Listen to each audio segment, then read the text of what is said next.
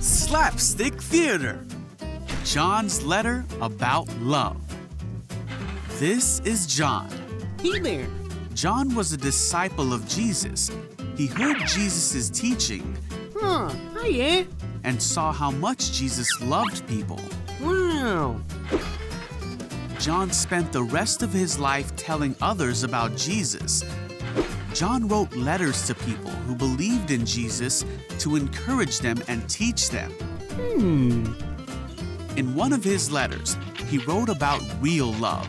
He said that we know what real love is because Jesus gave up his life for us, so we should do the same for others. If someone has enough money to live well and sees another in need but doesn't help, Sarah? how can God's love really be in that person? John said, let's not merely say that we love each other, but let's show our love for people through our actions.